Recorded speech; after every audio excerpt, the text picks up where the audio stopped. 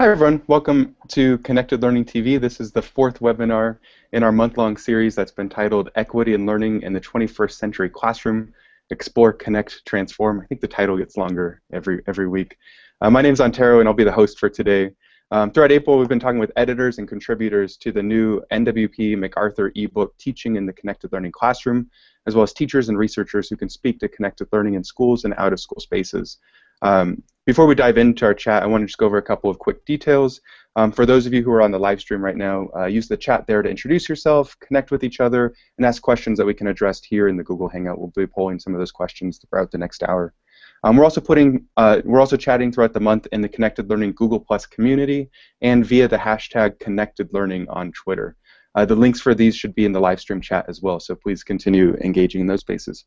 We've got an awesome group here today, and I'd like to give everyone a chance to introduce themselves. The same way we've been doing this in the past couple of weeks, I'd like to do this by asking people both who you are, what you do, and also using the hashtag #WhereWeLearn.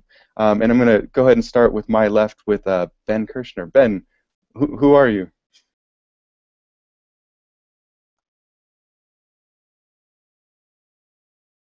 Ben, I think you're muted.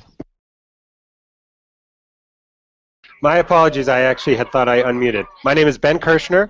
I'm at the University of Colorado Boulder in the School of Education. I'm speaking to you from Denver, Colorado, where I just got out of a meeting where students in Denver Public Schools were calling for greater accountability from the school district to end the school-to-jail track. And I'm doing research to document their work. And where I learn is right now often trying to learn how to coach 8-year-old boys on the soccer field. Thank you. That's awesome, Ben. Thanks. Ellen.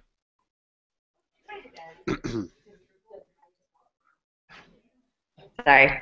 I'm Ellen Middaugh. I am with the Civic Engagement Research Group at Mills College, and I am also co-principal investigator for the Educating for Democracy in the Digital Age project, which is a civic engagement project aimed at improving digital civic literacies in Oakland public schools. And where I'm learning right now is anywhere outside, wherever possible. Awesome. Thanks, Ellen. Danielle.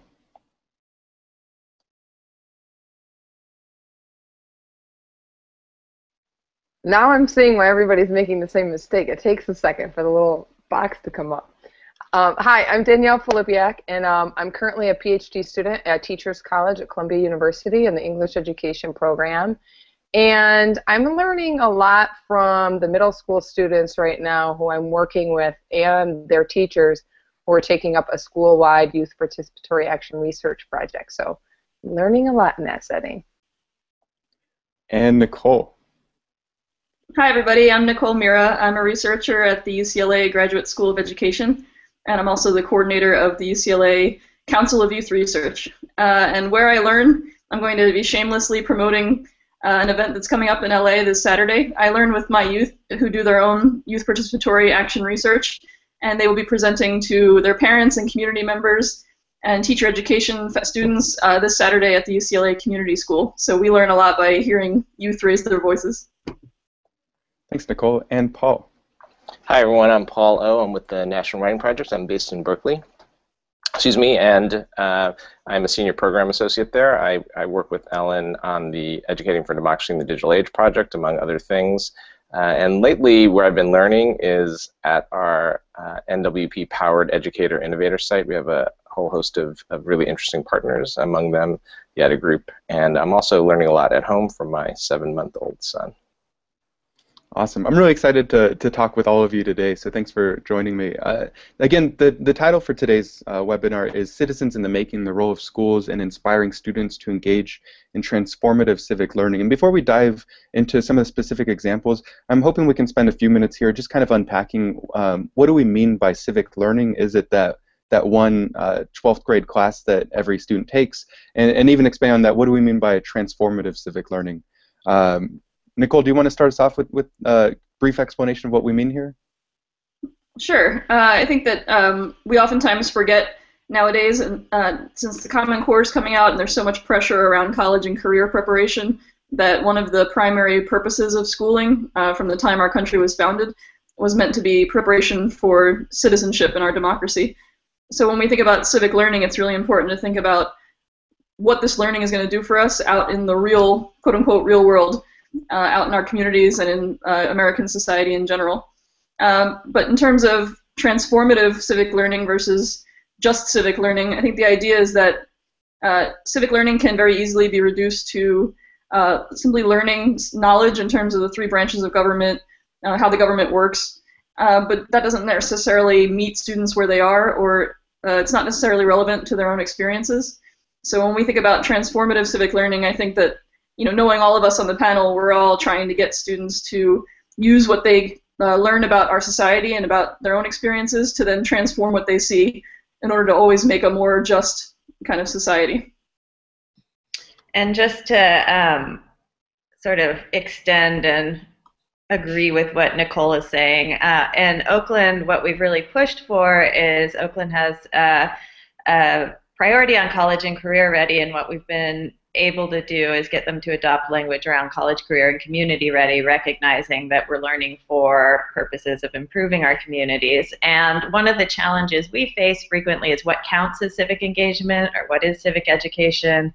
And I take a really broad definition where it's really about defining and addressing issues that we as a public share. So elevating what counts as an issue and students asserting their right to bring their voices to the table is a critical component for me. Thanks, Ellen. And I think both you and Nicole are kind of getting to the next question I want to jump into for our conversation here, and that's why do you think it's so important to prepare students for citizenship, in addition to what we traditionally see of college and careers in schools? In addition to why is it important, how, like the pragmatic part of that, how do you prepare students for citizenship? So, Ben, I'm wondering if you can start us off with this answer, or with an answer. Yes, I'd be happy to, and I'll try to at least, just start us off. That's a big one. I think about the first part of the question in two ways. One is from the standpoint, and I sometimes resist lofty statements, but I think I have to engage in one, which is just that the health of a functioning democracy and one that's addressing deep-seated problems calls for opportunities where young people are learning those skills and practices of a healthy democracy, at an early age. So I think it's partly so important that we prepare students for citizenship because we need it as a society, and I'd be happy to talk a little bit more about that. I also think from a educational standpoint that when transformative civics is done well, it's really a strategy for engaging young people in traditional kinds of academic learning and even kind of technical training. So I see it both as an end goal from the standpoint of a value of living in a democracy that needs to be nourished and cultivated, but I also see it when we have meaningful and engaging opportunities for students to speak up about their communities and do participatory action research or have a voice in issues such as what I alluded to before with the ending the school to jail track. We get young people more engaged in traditional academic skills like analyzing statistics, writing persuasive speeches, learning how to communicate with decision makers and improvise on their feet. Thanks. I'm happy to pass the baton. Yeah, and I'll just jump in and say that was really well articulated, and I would only add that from my perspective, the notion that college and career readiness are discrete tracks, and the notion that citizenship is somehow this discrete set of skills that is somehow removed from what it means to be college or career ready, I think it's really a mistake and is actually a false dichotomy. And I think the notion that we would be able to prepare our youth to be active and engaged citizens in whatever context they find themselves is I think really what we're trying to get at in this conversation and in schools. And in terms of this second piece to this, how do you do that? I think Ellen and I at least will get a chance to talk about what's happening in the Oakland schools as part of this Educating for Democracy in the Digital Age project. I think it's a very complex response or set of responses to this notion of how do you do that. And so Ellen and I can definitely talk more about that, but I think the notion of trying to create large-scale change involves many actors at many different levels in, say, a place like a school district. So, when I think about preparing students for citizenship, I think about kind of what it requires as it relates to positioning, and I think that when you're preparing students with citizenship in mind, you're preparing them to ask questions as opposed to just only focusing on answers, and you're preparing them to embrace challenges and questions as opposed to just answers, and assuming that the answers will come from them out of those challenges and questions, right? As opposed to just, you know, the banking model where the teacher stands in front of the classroom and hands them the answers. You are positioning young people to kind of look around them and see what's going on and decide, you know, what's problematic and what they might like to do about it. And my second answer to that question, I'd like to, because I always like to focus, like everyone on this panel, being the visionaries that they are, I also think it's important to focus kind of on student voice, and I wanted to share with you this student quote that there we go. I'm starting the screen share because I really want you to see it. It's backwards right now.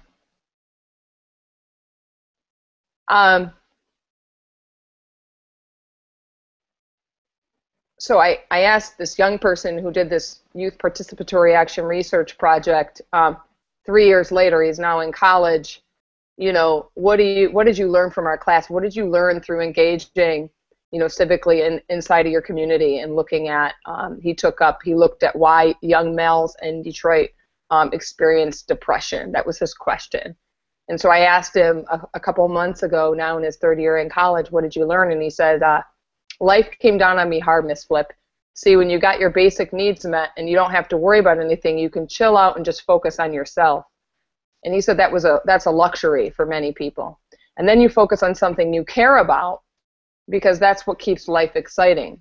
I can't help nobody until I can help myself. I have to be the best me possible, so that when people come around me, that's all I can give is love. That's where they need to teach students to do something they love. Getting myself together will improve the world. Because, well, how can you change the world when you're in a dark place? And I needed permission to love myself first. And that's what I remember from our class. That's what I realized. And so for me, also preparing young people to think civically is also engaging them in this love walk, both individually and collectively. And so I think that's really important. So in the Educating for the Democracy in the Digital Age project, when we think about preparing young people to be civically engaged, we really think about it as not a one-time thing. So it's something that has to be woven throughout the school day and a way of connecting the sort of authentic interests and concerns that young people have into the classroom. So it's thinking, rather than do we do a complete project that goes from defining an issue to addressing it and reflecting on it, it's also, are there chances throughout the curriculum to think about how is what I'm learning helping me understand issues in my community? How am I learning skills that will allow me to express myself publicly, to contribute to those definitions?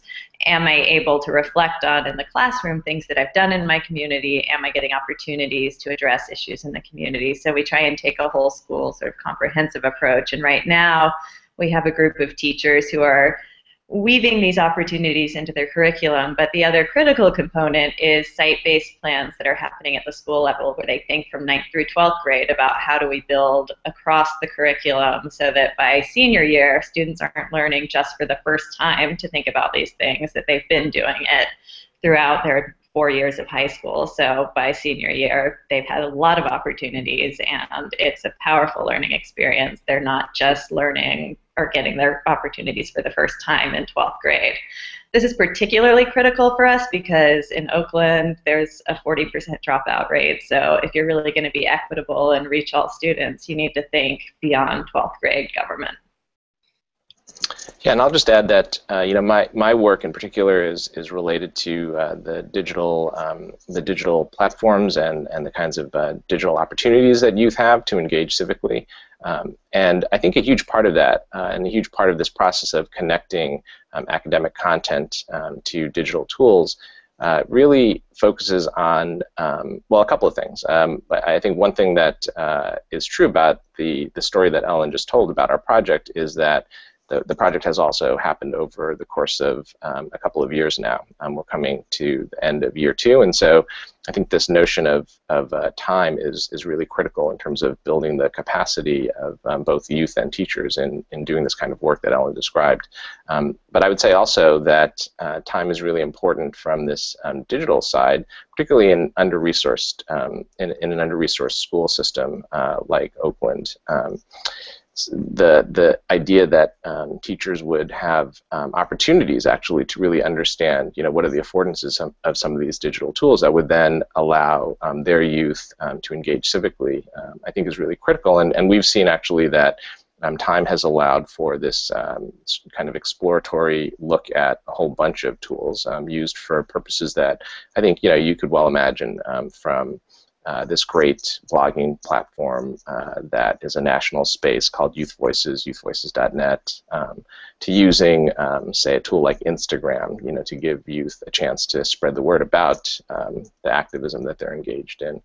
But the thing is, for many of these teachers, these are tools that they have not used at all, for any part of their work. And so the notion that they then would be able to work with their youth in leveraging these tools is something that we've had to address. And I think the way we've done that is really giving teachers an opportunity to experiment, try, figure out what tools make sense for the purposes that they have in mind with regard to student action and civic engagement, and then give them opportunities to iterate.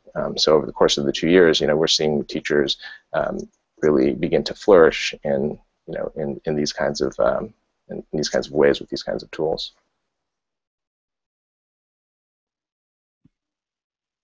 I think what's really powerful, building off of what Paul and Ellen and Danielle and Ben are all talking about, is a real interconnectedness here between students' personal identity and empowerment and academic learning and civic life. So like we're saying, none of these are separate. And if you look at a lot of the academic standards, like the Common Core literacy standards, for example, preparing students for democracy is actually a part of literacy standards. And all teachers across subject areas are responsible for not only providing students with literacy instruction, but also preparing them to go out into the world and succeed in all of these different arenas of public life. So I think that's really powerful that all of our projects are working to do that kind of simultaneously. And I'm sure we'll get into some of the challenges and strengths of doing that in school spaces and out of school spaces.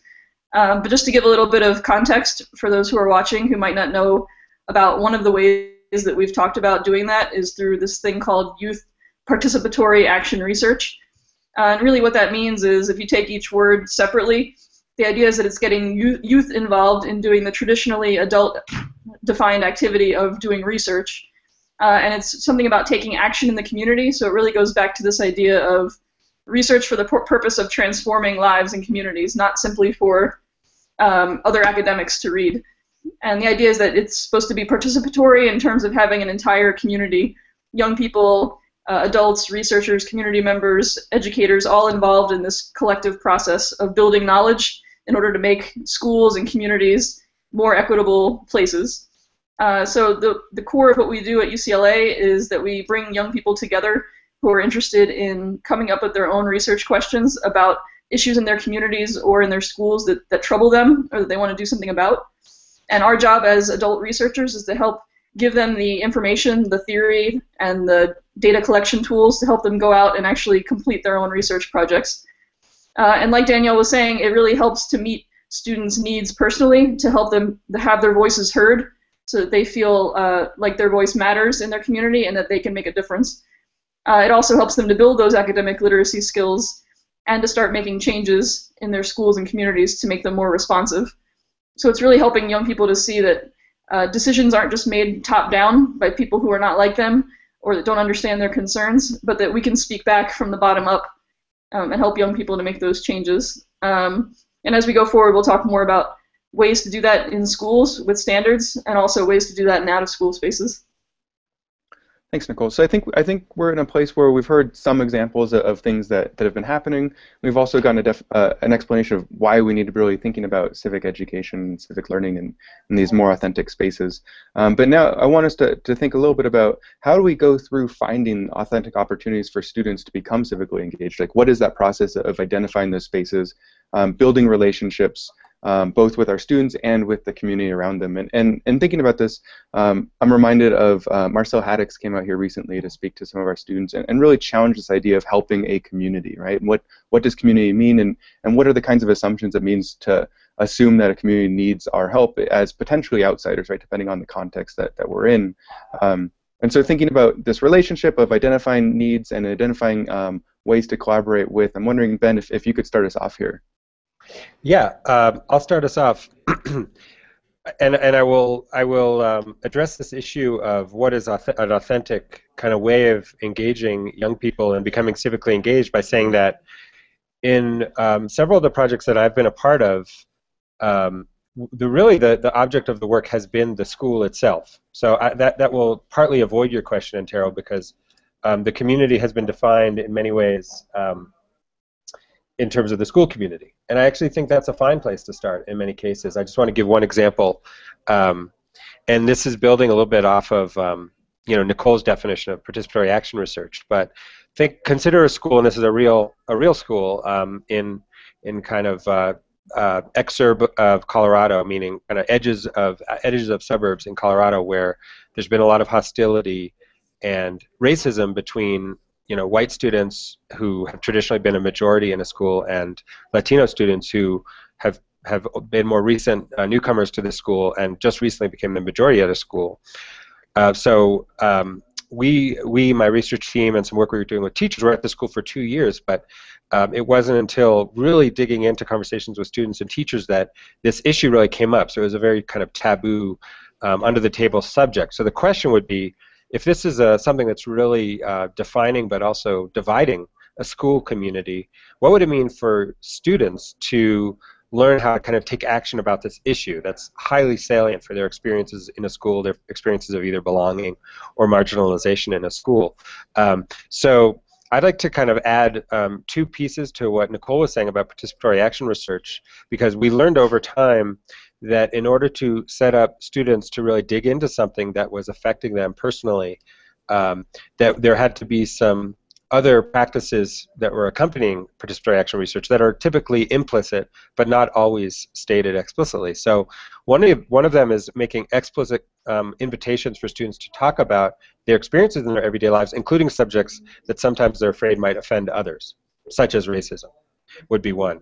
That we were finding that students weren't bringing it up unless explicitly invited to kind of talk about relationships between people of different groups. But then once we did, it was like a waterfall or something of people having stories to tell.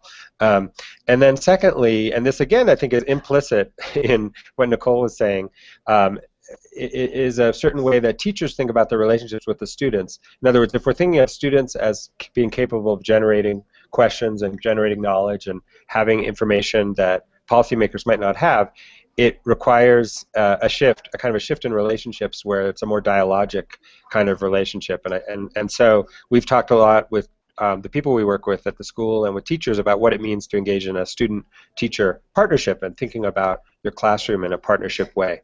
So those are kind of 2 examples that we found have been useful. And then the participatory action research piece, where students are engaging in inquiry, linking it to standards, developing those kinds of skills, kind of just sits really neatly with those practices. And in this case of the racial hostility at this school, it had been really exploding around Cinco de Mayo in particular. So students did a really impressive research project documenting what people understood about Cinco de Mayo, what it meant to different groups at the school, and dividing it by different gender and ethnicity and race, and use that as a tool to have some conversations as a student body about intergroup relations. So yeah, I think I'll stop there, but I did want to say that in many cases, learning how to be civically engaged can take place and ought to take place in a school context when we define community that way. And I think we'll get to some barriers later. So there are some challenges to that, but I wanted to get us started with that. I'd love to ask a question of the group that sparked for me while Ben was talking. So Ben was talking about these sort of powerful projects, and one of the things that came out to me was students having opportunities to be invited to share their experiences.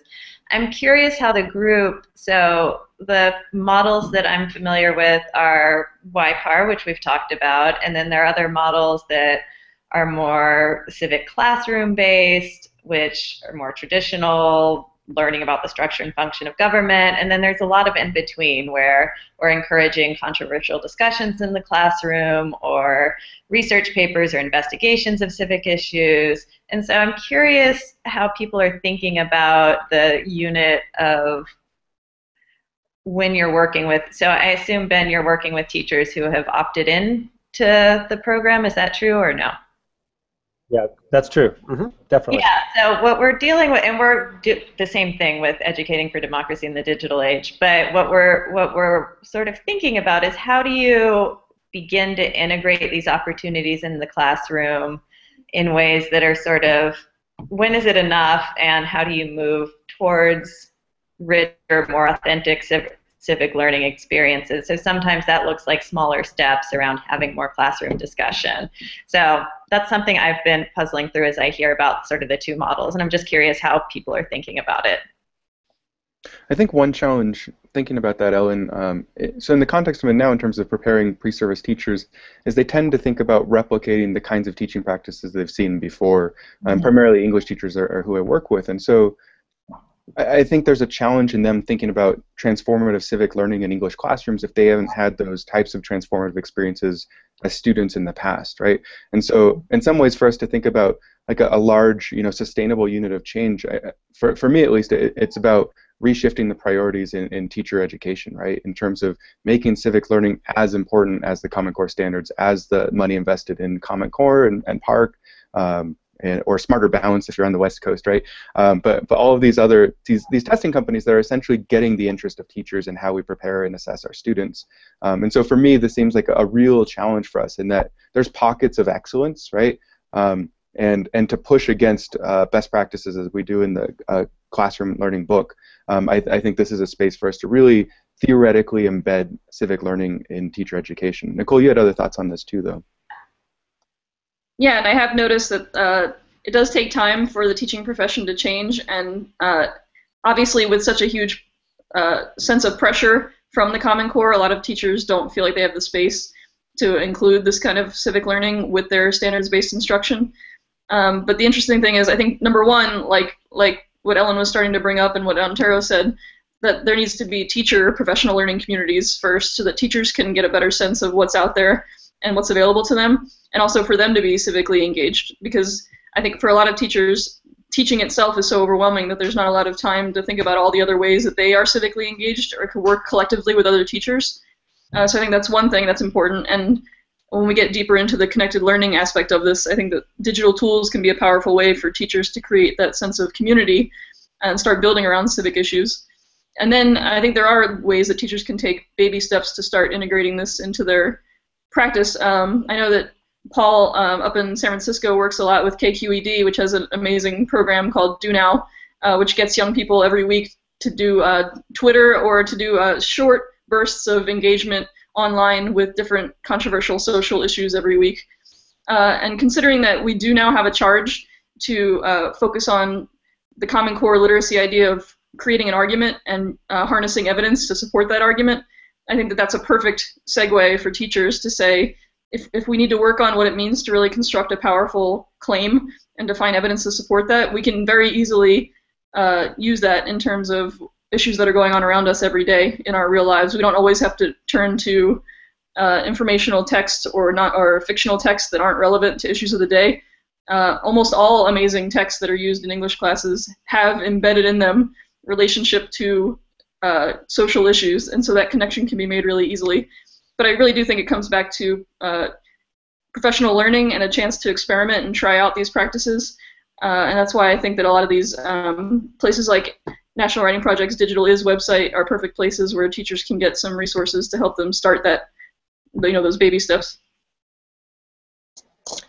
And I just wanted to, if I could just jump in really quickly and say, with regard to Do Now and this collaboration that we in the National Writing Project have with KQED, just very quickly, I'll say that one thing that is interesting about the Do Now work is that Do Now does not shy away from controversial questions in this effort to get youth to engage in conversation, and I would describe it as academic conversation, academic discussion around issues in the news. So recently there was a topic that was about abortion. Immigration reform has come up. So essentially any topic that you can imagine in the news has been looked at and discussed via Twitter at Do Now. And so I think it's an interesting example, as Nicole said, of a way in which teachers can engage students in a relatively low barrier kind of way about these controversial kinds of issues. All right, is it safe now? No, I'm just kidding. I was just going to say that I think that it's really important for especially pre-service teachers to just have a different set of experiences. And I do think that teacher preparation programs need to begin preparing teachers in a different way. And I think that one of the major things that stand out in my work with pre-service teachers here at Teachers College is that I think there's definitely a willingness to try new things. It's just a matter of really thinking about the structures that are necessary and the pedagogical moves that are necessary. And so I think that really positioning student teachers and teachers to consider themselves as designers of experiences is really, really important. And I think that what that means for me is thinking about positioning young people as producers, not just consumers of knowledge, right? Allowing them space to be collaborative, generating experiences where we're working in relationship with one another. And that takes time, right? And oftentimes we do. And I always mention this this word is fluff. That's just fluff. I don't have time. I have to cover all of this material. But this really should be what we're doing inside of classrooms, right? And so I think that we have to provide teachers and pre-service teachers experiences so they can really understand what that means inside of a space. What does that mean to value young people who have multiple literacies, as producers? And so I know to speak to a few of the questions that we've been kind of navigating, I'm going to do another screen share. Don't kill me here. But, I was really thinking about this in my work in Detroit. What does this look like across a year? And so after 8-9 years of teaching, thinking about how do you really navigate questions that matter to students in an authentic way, and how do you generate a curriculum that prepares them to do that really intense work at the end of the year, and sometimes circumstances that can be really challenging. So for me, it was about beginning with kind of small projects that allowed students to kind of speak about what was going on with them personally and in their neighborhoods. And so, for instance, you can see right here in the beginning, I assigned students just as a prompt, a homework prompt. Bring in a picture. You can snap it with your phone. Tell me what your neighborhood tells you, and they brought in lots of pictures. And then we did, these self-portrait projects where students, captured themselves, how they saw themselves inside of a question like, what's the relationship between language and power, and how does that impact my life? Or in this case, you can see what role does education play in the health of a community? And you can see them kind of posing, and these are some of the pictures that they came up with, right? And so by the time we got to the point where we engaged in this larger youth participatory action research project where they're collecting data on a history of a problem that they see and potential solutions and statistics and relevant legislation, they were already being asked about what was going on in their neighborhoods. They were already being engaged in questions that were really deep. And for us, by the end of the year, young people were really able to speak about these questions in really authentic ways, and I wasn't giving them these questions. So I think one of the best things that we can do as teachers to prepare students for this work is is to ask better questions. And I think that that's a really powerful entry point into this work. So we know, like, essential questions, that idea is spit out often, frequently, and that becomes an access point where we begin to kind of reimagine what it is we're asking young people what they think. So when you ask somebody, what's the relationship between language and power, and how does that impact my life, that's a really deep question. And if you ask that across a year, you'll find that there's a growth in understanding and then more questions. So you can kind of see here, by the time we got to the end of the year, this was a group of 11th grade students, and you can kind of see these subcategories here: language and power, education and health. You know, they started to really think about, you know, what their questions were inside of these questions. So what are the effects of literacy stereotyping on youth? Why do youth participate in social media forums in negative ways? How does school set students up for failure and entry into the prison system? By the time we got to the end of the year, they realized that they had some really authentic questions that they wanted to ask. And I think that that's really important work. And I think that now that we have new media tools, I know I've been talking a while, so I was going to show you this little video that students made, but by the time they get to the end of the year, they not only are prepared to kind of begin answering some of those questions and delving into them, but they also have something to say, and we have so many tools that allow them to express how they feel and to speak back to, you know, these negative messages that they're constantly receiving inside of school. And I think that if we can take teachers through that process and that experience, I think it's like a no-brainer. You know, I think that you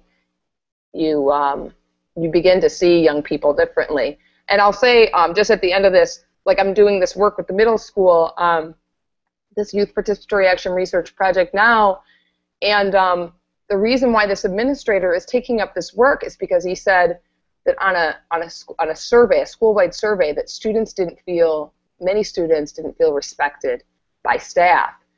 And the idea was that if they could take up youth participatory action research in an authentic way, that the staff would shift the way they saw students, because maybe then they would see them from an asset perspective rather than a deficit one, and gain new respect for students. And I think that's important, and that it speaks to the necessity of developing positive and healthy and generative relationships between students and teachers. And I think that that's also a reason why we do this work. It's not just to transform communities and transform ourselves, but to transform the relationships that we have with each other inside of schools.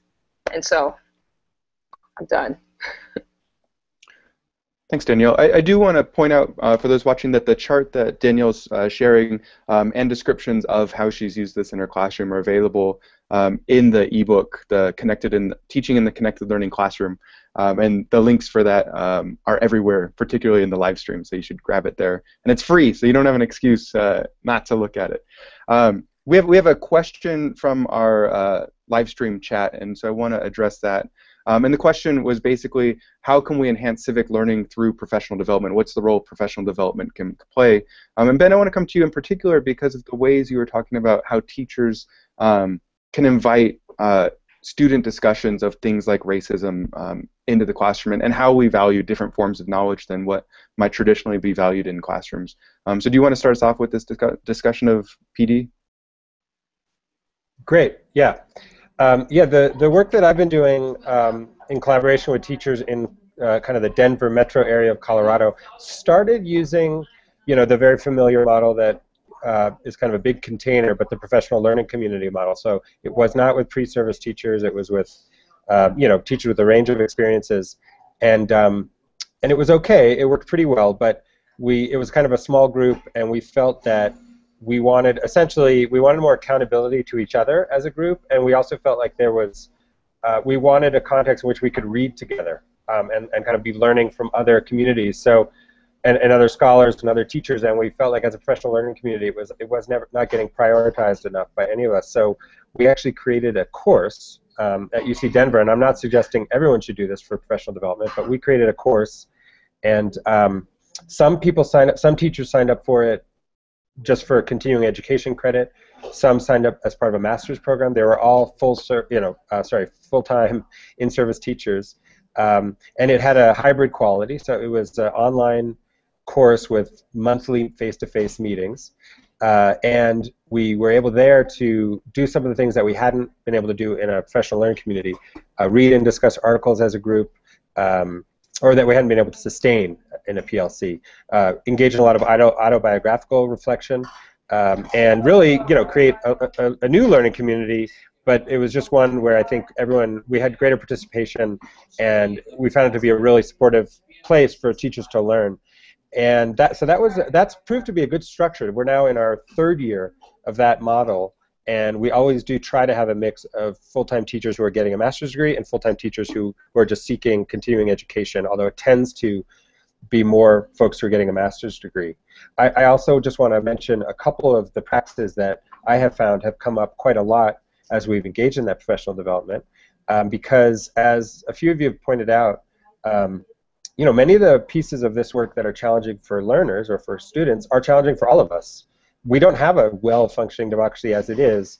Many times authentic civic engagement is actually not very transformative at all, but it's just maybe voting or reading the newspaper. So when we talk about transformative opportunities, it's challenging for all of us, and teachers often don't have power in their schools too. So for example, we've spent a lot of time with each other talking about, how do you invite that controversial subject? How do you pursue and design an open-ended problem with your students who are also unaccustomed to working on open-ended problems? And one theme that has come up each year that I wanted to mention here is that I have found that many times our partner teachers are concerned that they will kind of elevate the expectations of students around a transformative civic opportunity, and that those expectations will then be crushed when the principal or the school district or whoever the decision maker is kind of doesn't pay attention, or they don't succeed with their project. And that's been something that we've had to help each other with around not feeling like we need to protect students from that. I think that's an assumption that sometimes we make, that if the project isn't successful, somehow it will have a negative outcome. And what I found over the years is that, generally speaking, when young people or when people have the opportunity to be heard and speak, that tends to be seen as a success, even if we don't always see kind of dramatic structural changes as a consequence of being heard. So but that's one of the things we spend a lot of time talking about in PD, is kind of not wanting to dash the hopes of students, but also not using that as an excuse to sort of back off or avoid risk. So in our project, it echoes a lot of what Ben's talking about, but I guess I want to share a little bit about how we're thinking about change. And we've really approached it at a two-pronged level. So one prong is really working with the teachers through professional development, but simultaneously building support at the district level so that teachers aren't just operating in a sort of individuals advocating for their own classrooms, but at the same time we're feeding their successes back to the district and getting district buy-in to these goals, and that's been very important. At the teacher level, some of the things we've been doing is really starting with constructing a shared vision for civic engagement, so having them be part of the process of defining the goals of civic engagement, which has been really important for that sort of buy-in and persistence, and creating supportive learning communities where they're coming together and struggling together. And I think just as for students who do a big project and are potentially crushed when it doesn't work out, I think teachers can experience the same thing where they have a vision of a grand project and then they aren't able to finish all of it. So a key thing has really been celebrating, thinking about this as a process and celebrating and reflecting on small shifts in practices and successes and thinking longer term. So the multi-year aspect in the learning community where they can really share and appreciate each other's successes has been really important. And the idea that they're revising and doing this year after year. And then I think, I guess the other thing I wanted to emphasize was just giving the teachers space and time to sort of play around and get feedback. Yeah, I definitely agree with what Ellen's saying about the chance for teachers to come together and really take some of the ideas that we're hearing and some of the projects that are going on and then relate it to their particular context, because I don't think any of us would argue that we have a model that needs to just be kind of brought to scale and done in every school or every classroom. It really has to be unique to whatever your students' experiences are and your particular strengths as a teacher. I do think that in terms of PD, a lot of teachers across subject areas are familiar with the idea of backwards design when they're planning their units, in terms of starting with a large essential question or some enduring understandings, and then kind of getting more and more specific as it goes on toward your daily objectives. And I feel like it doesn't take that much tweaking, and when I do workshops for teachers, I talk about the essential question is obviously a great place, since it is meant to be a lifelong learning kind of question, a big, controversial, debatable question. That's a great place to bring in kind of how your subject area relates to real-world issues, because all subject areas have implications in the real world. So that's a great place to think about kind of putting in some authentic civic learning. And then when it comes to assessment, I always push teachers, if you could just think of one way in each unit that one of your assessments could be something authentic, where students take what they've learned and create a literacy product or create a presentation or create something that actually will go out into the public about a particular issue. That's a great small step to take for teachers in order to start putting content area knowledge into conversation with others out in the public sphere. So just and obviously online is a great way to do that. Using Twitter, I mean, I know that the YPP project that Joe Kahn and Ellen are working on talks a lot about the fact that young people are using social media, Facebook, Twitter, Instagram, in order to express political perspectives and to call for boycotts if they don't like the ideas of certain organizations or corporations. So I think there's many ways that we can take advantage of digital media in order to kind of express views like that and get students talking about controversial issues. And then the other way I wanted to mention really quickly that our students have done with the Council of Youth Research is that you can actually have students do professional development for teachers. I think it's really powerful when teachers can hear from students in their own school who've had a particularly powerful experience, and they can share what it means to them and the ways that they've been able to create products that are meaningful. And that really gets teachers kind of jazzed about trying something themselves when they see that it really does increase engagement and increase motivation and help students feel that their voices are more powerful. So just looking at the time, I want to get to the barriers question that Ben hinted at earlier. And so I'm just going to ask it, and then I think I'll go to you, Paul, to start us off. Of what are the challenges of implementing civic learning projects? And so maybe you can speak specifically around the experiences you've been working with in terms of this whole context of some of the challenges you faced. Sure. And in doing so, maybe even some of the ways you've fixed these as a visionary. Great. Yeah, I would say some of the challenges have been simply even understanding, what we mean by civic learning and what we mean by civic engagement. So essentially being able to identify, with the teachers, as Ellen talked about, this notion of what we mean by these terms. How I think as well we are able to transcend the boundaries of a typical high school day in which we have delineated subject areas. And so, for instance, for content to teachers, how do they understand ways in which they can create transformative kinds of civic engagement opportunities when they have particular curricula or they have particular obligations in terms of like what they need to meet with regard to curricular objectives. I think as well when we think about the digital media pieces. And the notion of employing some of these tools, as I think I alluded to earlier, this idea of being able to, for themselves even, understand, what are the affordances of these tools and how they might be leveraged, personally, even, before they begin to understand how those tools could be leveraged, for youth learning. I think those are some of the issues, and then I think as well, Nicole touched upon this idea of the standardization involved in curriculum, the imperatives that teachers face with regard to Common Core, and the kinds of testing that's coming down the road in relation to Common Core, as well as any kinds of district initiatives that teachers have to be accountable for. So I think a lot of the barriers generate from the system within which teachers need to operate and that they're constantly navigating. But then I think there are these very personal kinds of learning issues in terms of how we understand civic education, how we understand civic engagement, and then how we understand new literacy tools and platforms in the ways in which they can be leveraged for this kind of learning. I think those are just some of them.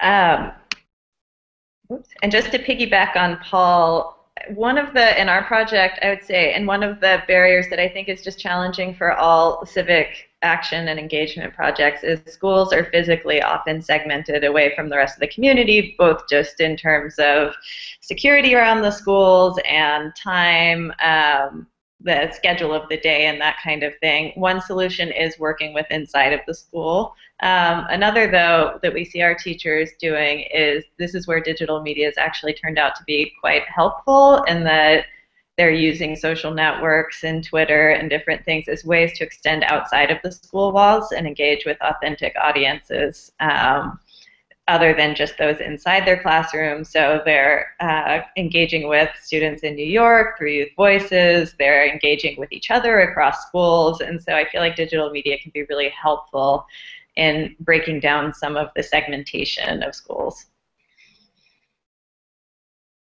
Thanks, Ellen. I'm looking at the time, and as always, I feel like we have a lot more places we can go to, and we're not going to be able to. So what I want to do is at least get some final wrap-up big idea thoughts from everybody. Final wrap-up big idea thoughts. Sure, that's what we're going to go with. In terms of what does civic learning mean, and how are we going to, if you're speaking to an educator or a researcher today, what's one piece of advice that you could give them? And so Ben, I'm going to start with you, and then just go left to right. Great. Thanks, Antero. Yeah, this has been I've really appreciated this conversation and hearing about some of these examples.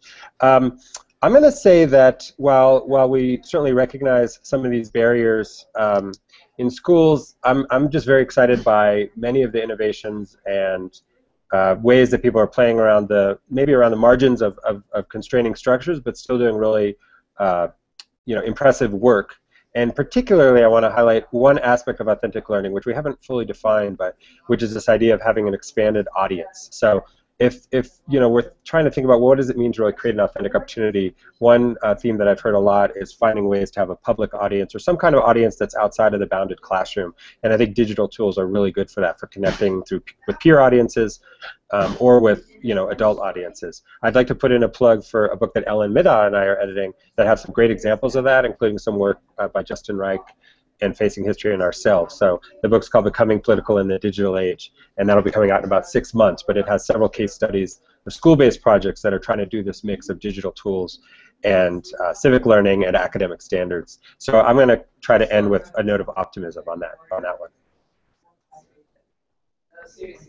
Thanks, Ben. Ellen, you want to jump in? Next person can go.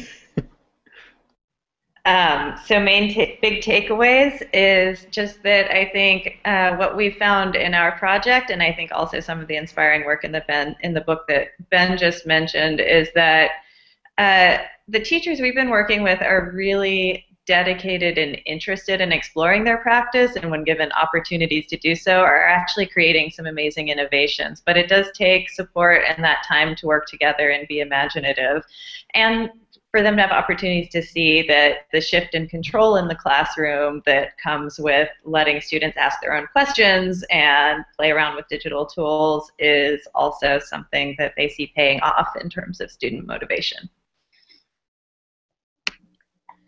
So I think something that I really took away from this work was realizing that I couldn't do all of this by myself. And so really mapping out kind of the skill sets that I thought would need to be developed and the kinds of experiences that I knew students need to have in order to be able to connect to the work. I'm no miracle worker. And so once I realized that I really needed to bring in other people into my classroom, it became a little easier. While it was definitely kind of a vulnerable move. It was hard to be that vulnerable and feel like I didn't have all of the answers, especially since I was being evaluated by administrators who didn't care who else was in my class. So inviting a sociologist in to talk about the research process, or inviting people who I knew had something to say about the issues that students were investigating, or inviting in young people in my community who had gone through the YPAR process before, and them sharing kind of their ups and downs was really was really an amazing experience for me my last year or two of teaching, and seeing that there are so many resources around me that I just was not tapping into. So I would say it's really helpful. I think hearing everybody, this conversation has really made me a little bit philosophical, and I was thinking about one of my favorite quotes from Martin Luther King Jr., which is that the moral arc of the universe is long, but it bends towards justice. And I think that what all of us are talking about here is that we cannot separate education from our mission to try to make this world and our society a more just place. And I think all of us as teachers and researchers, if we try to think about what the purpose of education is, and if we want our students not only to go on to lead fulfilling personal lives, but also help be our future leaders and try to make a public sphere that's a little bit more dialogic than it is right now. We know that when we watch the news, and like Ben was saying, we don't see a lot of cooperation, and we don't see the kinds of best practices that we'd want from our leaders. If we want our students to then take on the mantle to do that themselves, then we need to think that we're teaching them not only a subject matter, we're teaching them to be prepared for civic life. And I think these are all possibilities, and that wherever teachers can find an entry point is where they should start from, because the most powerful thing you could see from young people is when they have a sense that their learning and their identity is important for the collective, that none of this can get done in isolation, that we all need to work together. So I know that sounds a little hippie-ish, but I think it's important to think about, and that luckily we have these resources that are online to help us to start having that dialogue and making that happen. That is really hard to follow, so thanks, Nicole. But I will just say that, and actually this is something that I have heard Ellen and Nicole talk a lot about. In particular, one big takeaway for me is this notion of civic identity. And I think for those of us who are engaged with youth and new media practices, I think we see the ways in which youth are developing online identities. And I think the exciting work in my mind with regard to civic engagement, digital civics, is that wedding of online identity for youth and their civic identity. So there was a webinar series on Connected Learning TV earlier about the media activism and participatory politics project. It was called Storytelling and Digital Youth Civics, and I think that is incredibly exciting work because it's allowing youth to leverage the kinds of tools and learning that are relevant to them and in which they engage all the time anyway, whether in school or out, and the ability to carve a civic identity for themselves at the same time. So I think that notion of identity, both civic and digital, is the thing that I think is incredibly exciting about this work as we look to youth. Thanks, Paul. And thank you, everyone. I feel like we could have definitely kept talking for a while.